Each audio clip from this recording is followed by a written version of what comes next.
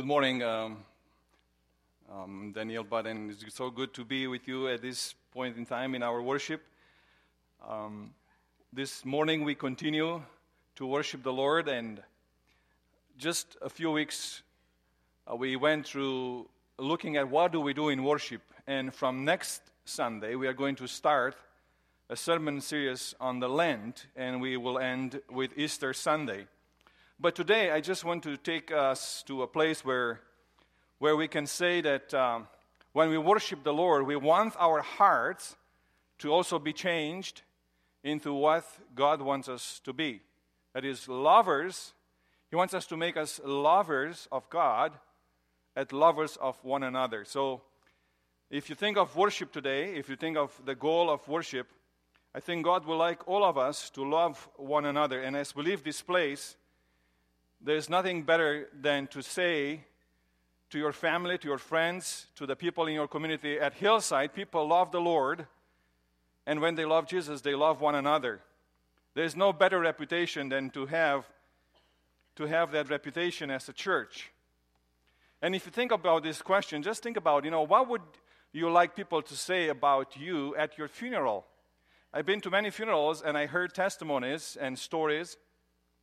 And some of those stories were so amazing, and I said, to myself, wow, if just a little bit of those things can be said about me. And I was thinking, would there be anybody that will say such nice things about me at my funeral? John D. Jagger just shared that Elaine shared the gospel with an atheist, and she came to Christ. And the relationship continues, and how beautiful it is. We know what at funeral of John or Elaine, people will say, right? John traveled the world because he believed in educated kids in Christian schools, and that's what he did. So this morning I want us to think about it. What would you like people to say? And more importantly, what would you like Jesus to say to you in the final day? There is going to be one final day when you and me are going to face Jesus face to face. And individually, we are going to see him, and he is going to have a message for everyone. What would you like Jesus to tell you? Of course, we would like to say, good work, faithful, good and faithful servant. Welcome, come into the kingdom prepared for you from the beginning of the world. That's what we would like all of us to say. But how do we get there? How do we get to the place where Jesus will look at us and say, good work. Good work, Johnny. Good work, Mary.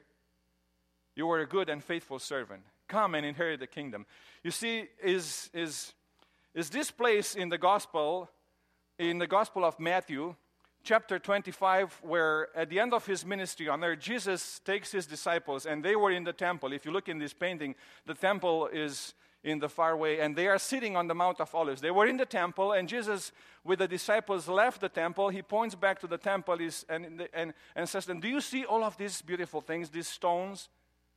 One day, this will be destroyed. There will be no stone left on top of one another. Everything will be ruined." And then they go to the Mount of Olives, and he sits on the Mount of Olives. The disciples come around him and kind of quietly, privately, they say, "Lord, can you tell us more about those things? When is the end going to come? What is the context?" And if you think of the context of this story, basically it comes in the last week of Jesus' life, on Tuesdays. And Jesus connects, as he explains to them, he connects two events. The first one is the destruction of Jerusalem. That's what he says. There's going to be a destruction of the temple. There will be no more temple. And the second one is, I'm going to come back. And sometimes when you look at events in the Bible, you think that you look at a timeline like this, and you see this and that. The destruction of Jerusalem and the second coming. But what if you look at it this way? It's like looking at two mountain peaks, You don't know how much the distance is between these two events, unless you look like this way, right? And that's what in chapter 24, the context is about two events. And it's very hard in chapter 24 to figure when is he talking about the destruction of the temple or his second coming. But the disciples definitely want to know more about these end times. And Jesus says there will be some signs. Look, we are going to find out some signs. There will be false prophets. Many will raise up and tell you stories, and they will deceive. Many will be deceived. And then there will be wars and rumors of wars, all sorts of news, bad news. And then he says there will be earthquakes and famine. People will die of famine. And today, you know that people are dying of famine. And then he says there will be persecution. Increased number of Christians will be persecuting. And people will betray one another. Brother will betray brother and sister will betray sister. And then he says those who endure to the end will be saved. Those who endure to the end will be saved. And his message is be alert, be ready, be faithful. Remember to be faithful. And then in chapter 25, which is our chapter, he says, I'm going to tell you 2 parables. And he starts with 2 parables. The parable of the 10 virgins. And basically the message is be ready. 5 of them are not ready. When the bridegroom comes, they are not ready, they are sleepy. And then the parable of the talents is make sure you are faithful with what God has given to you. If he gave you 1 talent, be faithful with 1 talent. Just as you should be faithful with 10 talents. And then our story, our text, is not a parable. It's an eschatological vision. What that means is he's telling us a real story about the end. He says, I'm going to open the windows, like pulling the curtains, and I'm going to tell you what is going to happen at the end. And this is what he tells us. And he says, this is real. When the Son of Man comes in his glory, and all the angels with him, he will sit on his glorious throne. All the nations will be gathered before him, and he will separate the people one from another as the shepherd separates the sheep from the goats. And he will put the sheep on his right and the goats on his left. Then the king will say to those on his right, come, you who are blessed by my Father, take your inheritance, the kingdom prepared for you since the creation of the world. For I was hungry, and you gave me something to eat. I was thirsty, and you gave me something to drink. I was a stranger, and you invited me in. I needed clothes, and you clothed me. I was sick, and you looked after me. I was in prison, and you came to visit me. And the righteous will answer him, Lord, when did we see you hungry and fed you, or thirsty and gave you something to drink? When did we see you a stranger and invite you in, or needing clothes and clothe you? When did we see you sick or in prison and go to visit you? And then the king will reply, truly I tell you, whatever you did for one of the least of these brothers and sisters of mine, you did it for me. Then he will say to those on his left, depart from me, you who are cursed, into the eternal fire, prepared for the devil and his angels. For I was hungry, and you gave me nothing to eat. I was thirsty, and you gave me nothing to drink. I was a stranger, and you did not invite me in. I needed clothes, and you did not clothe me. I was sick and in prison, and you did not look after me. They also will answer, Lord, when did we see you hungry or thirsty or a stranger or needing clothes or sick or in prison and did not help you? And he will reply, truly I'll tell you, whatever you did not do for one of the least of these, you did not do for me. Then they will go to eternal punishment, but the righteous to eternal life. If you pick up something in this text, it's very clear that he talks about mission, action. It's about action. So I want to say that when Christ tells this story, he says, I'm going to look at your actions. When we are going to meet in the kingdom of heaven, in the last day, I'm going to look at you, I'm going to look at your actions. And basically, service to the needy is central to God. Throughout the Old Testament, God says, I am the God of the poor, of the needy, of the downtrodden, of the oppressed. So take care of those who are weak, the widows and the orphans. And throughout the Old Testament, God reminds that. In fact, there are many laws that God says to the landowners. You say, make sure when you go and you harvest the center, but leave the edges of your field for the poor, because they will come and glean and survive. When you pick up grapes and the grapes, some of them fall on the ground, don't pick them up. Leave them for the poor, for the needy, for the widows, because they will come, and that's how they will survive. And to all of us, he says, if you are employing somebody, make sure that you remember, what do they pray? They pray, Father, give us our daily bread. Make sure that you pay them on time and fairly, because they depend on your payment. And then he says, make sure you do not oppress. You do not take advantage of the orphans and the widows. Just because they are poor and weak and defenseless, you shouldn't take advantage of them. And that's what Jesus says. The same thing, he's echoing what the Old Testament was saying to the people. In fact, I like what Isaiah says. We are not a denomination or a church that focuses on fasting, but look what Isaiah says. He says, is it not this the kind of fasting I have chosen? To loose the chains of injustice and untie the cords of the yoke, to set the oppressed free and break every yoke? Is it not to share your food with the hungry and to provide the poor wanderer with shelter? When you see the naked, to clothe them, and not to turn away from your flesh and blood, from your own flesh and blood? In a way, Jesus is not telling us something new, but he reminds them. He says, you know what? It is true. It is the same God in the Old Testament as in the New Testament. A God who loves everybody, including those who are destitute and poor and needy and oppressed. But what Jesus does is he says, you shouldn't only look for those who are flesh and blood. You know what? You are used to take care of those who are flesh and blood, those who are in your family. But Jesus says, make sure that you understand that you have a connections through faith. He says, my brothers and my sisters are those who do the will of my God, of my Father in heaven. Those are my brothers and sisters. So in a way, when you see a poor people in your neighborhood, it's easier to say, okay, here is $5, right? But Jesus says, make sure you remember the oppressed brothers and sisters that are overseas. And maybe they are oppressed by a government that you cannot change, but you can pray for them. And you can mention to your government to defend them, to ask about them. Make sure that you remember the people who live in Cuba.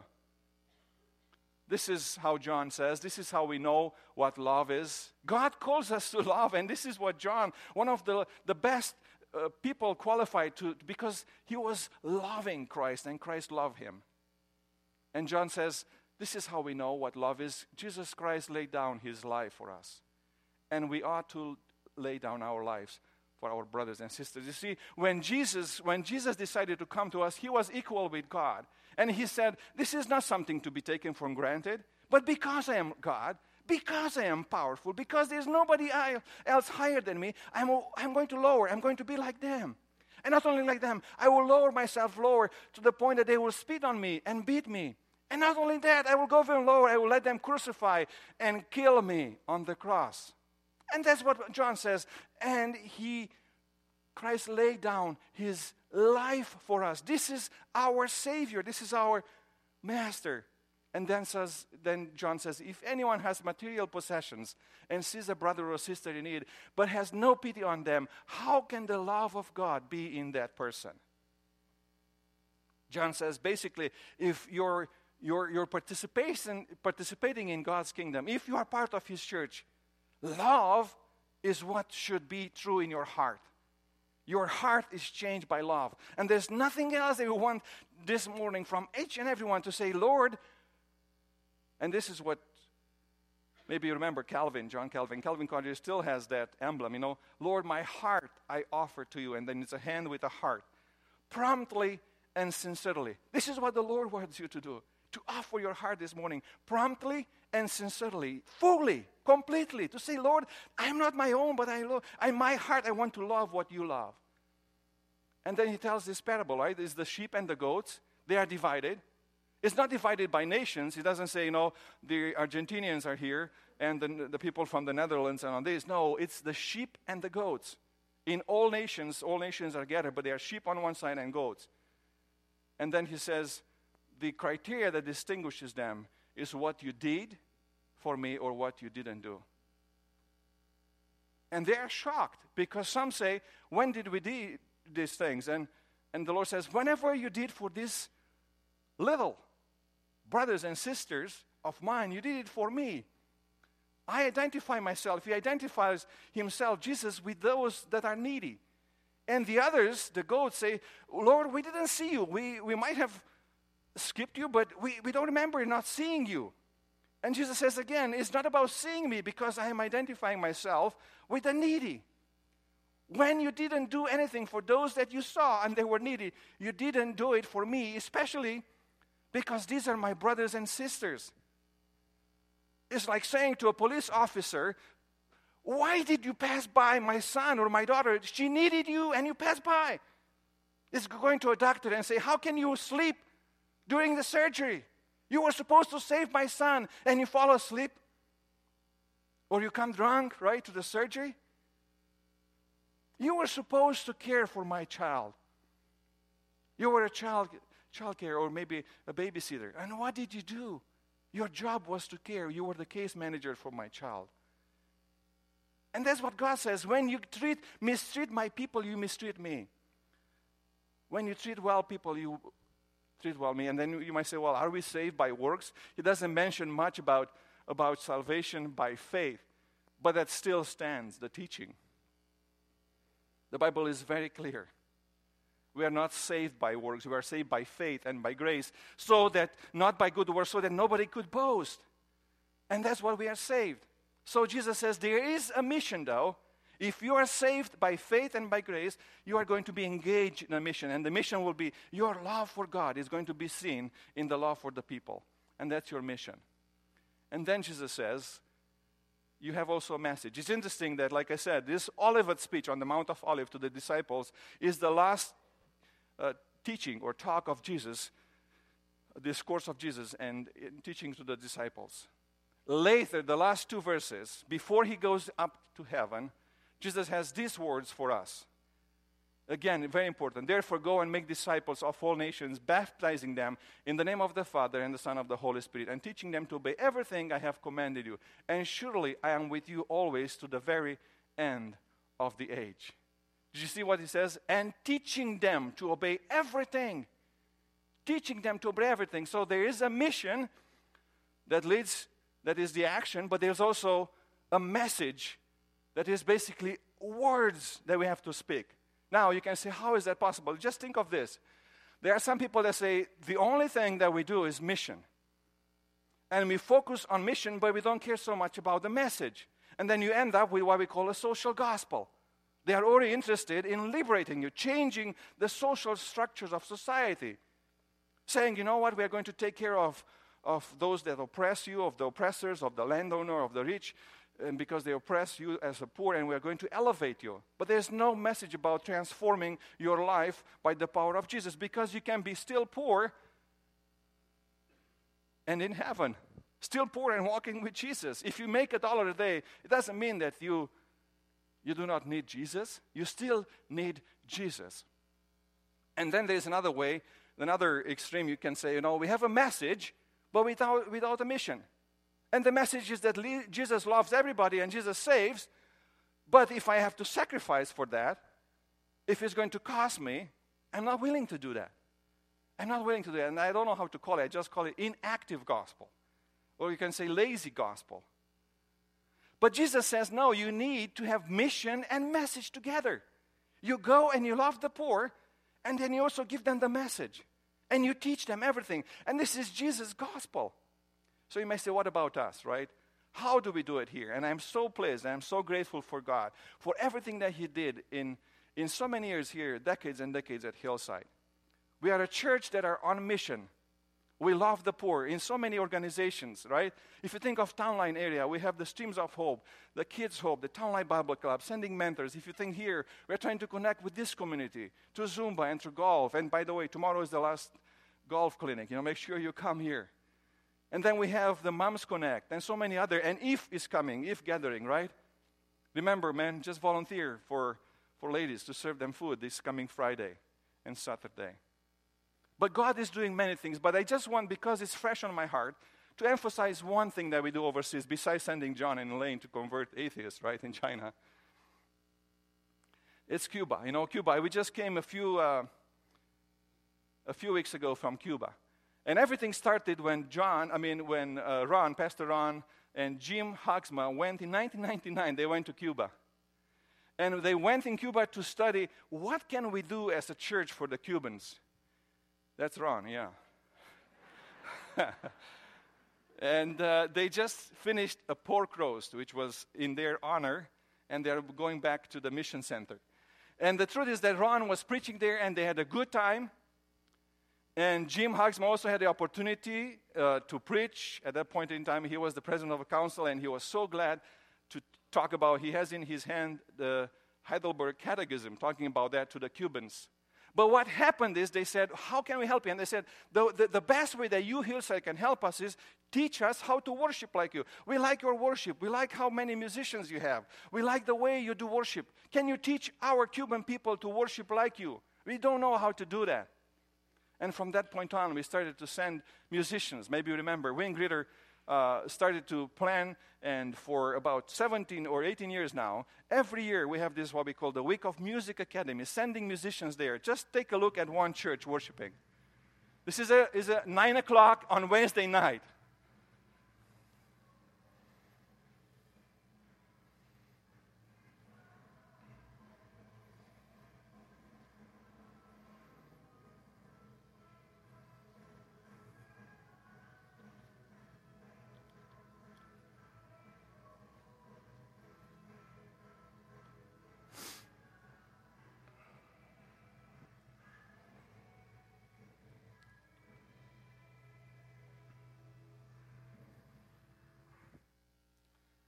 A lot of those people, maybe most of them, were students in our music academy. And now they lead worship in all of those churches in Cuba. And this year, unlike other years, we started to send people to teach English as a second language. And we had a greater team, 22 people, not all from Hillside. And this is us, the team, and the students there. And I went there not to teach English this time, but to teach Alpha. But it's interesting, we had a great time there. And several of Hillside people, Ron, for example, he went 6 times there. And we had other people that went there to teach several times, other for the first time. And we had, I think, a greatest time of building relationships. We are not only there to teach, but to love those people. To tell them there is somebody in the United States that loves them. You know what one of them said to our young people? He looked at them and said, you know what? If you wouldn't come to Cuba to teach us, to be with us, we will go nuts. I think we will just go crazy. We need you. When you come here, you give us hope. You tell us that God loves us. You love us too. And it's so awesome to see you and to see that you come here to share the love of Christ. And our youth people, they connected, and Chase is just special, right? So I had to put him there. But our young people, they connected with them. And they stay in touch with them. And they try to say, how can we help you improve your English? How can we help you serve the Lord better in Cuba? What can we do? What can we do to be part of your lives? To show you that we are people on the mission, that we love those that are in Cuba, that we have a passion for them. And then together we want to serve the Lord. What can we do? And the young people even played soccer with them. And they had a wonderful time. Wonderful time. There was one night towards the end when the young people decided to share with the Cubans all of their food because they were going home. Wynn doesn't know that, sorry. I'll pay later after the sermon. But so they took some of the food and shared with, and then the next morning, one of the young people said this: for the first time in my life, I woke up this morning not feeling hungry. I've never had that experience before. Being with the Cubans. Unfortunately, Cuba is still a communist country. And we want one of the communist rallies there. And they are still praising, their leaders, and they are still very much in tune with what they do there. But it's so wonderful to see in a country like that, where they are not allowed to build or to own churches, usually. Very hard, only to rebuild something destroyed. Look how they worship. This is another Tuesday night, worshiping in a small house church in Cuba. The drummer, the older guy, is blind, but also he is an atheist, and he still wants to be part of leading worship in this church.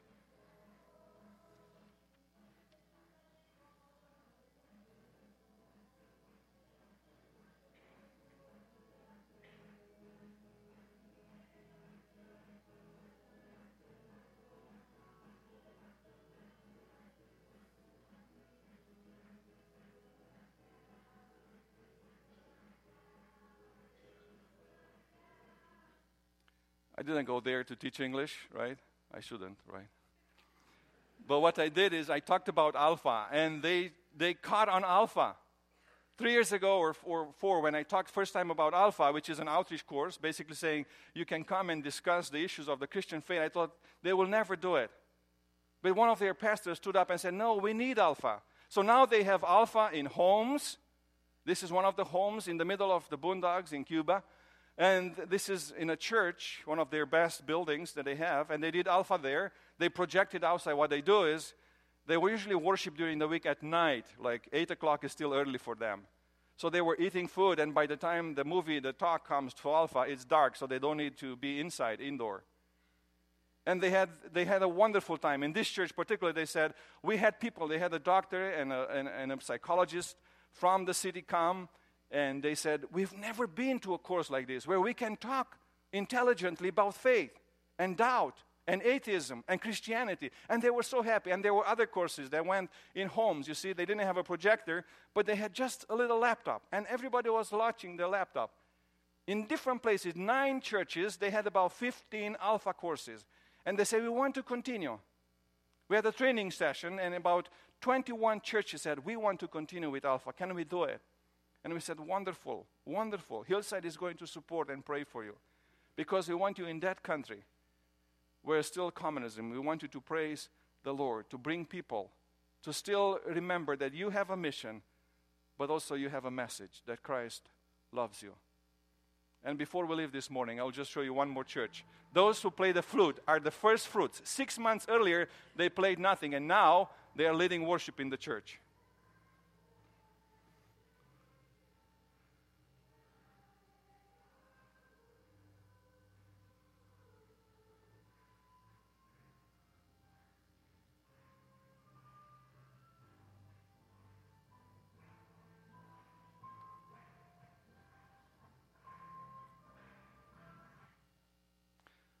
Now, the Alpha team might give a report. I don't want to steal their thunder. I just wanted to share some of my passions this morning. I still hope that they will share that. But make sure you go and talk to them.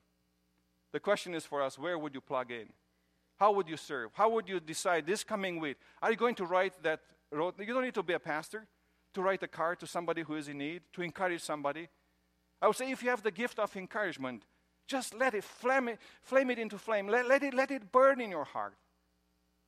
You don't need to be a pastor or a rich person to prepare a meal for somebody and to say, can I drop a meal by you? I want to love you. Is it a way, how can I do for you? Can I babysit your kids so that you can have a night out or maybe do your hair or take care of yourself?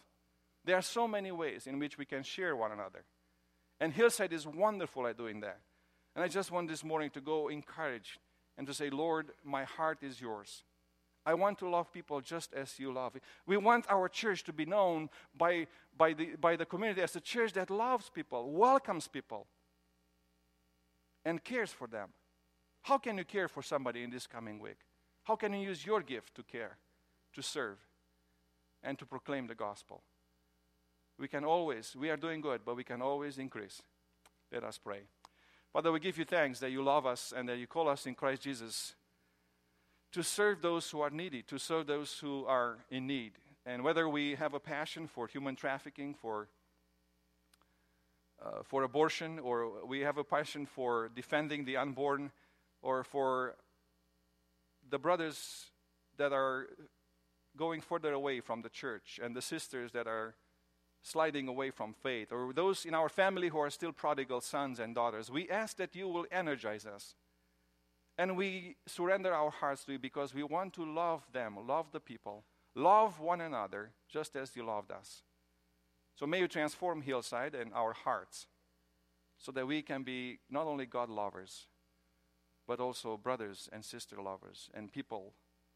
May we love the people, and may they know that this is a place where your love is visible, is in action, and where the message of the gospel is being preached to each and every one, because you, Jesus, save. And we pray all of these things in your precious name. Amen. Would you please stand? And as we leave this place, may you remember that the grace of our God the Father and the love, the true love of Jesus Christ, and the fellowship of His Holy Spirit is going with you as you go home. Amen. You may go in peace.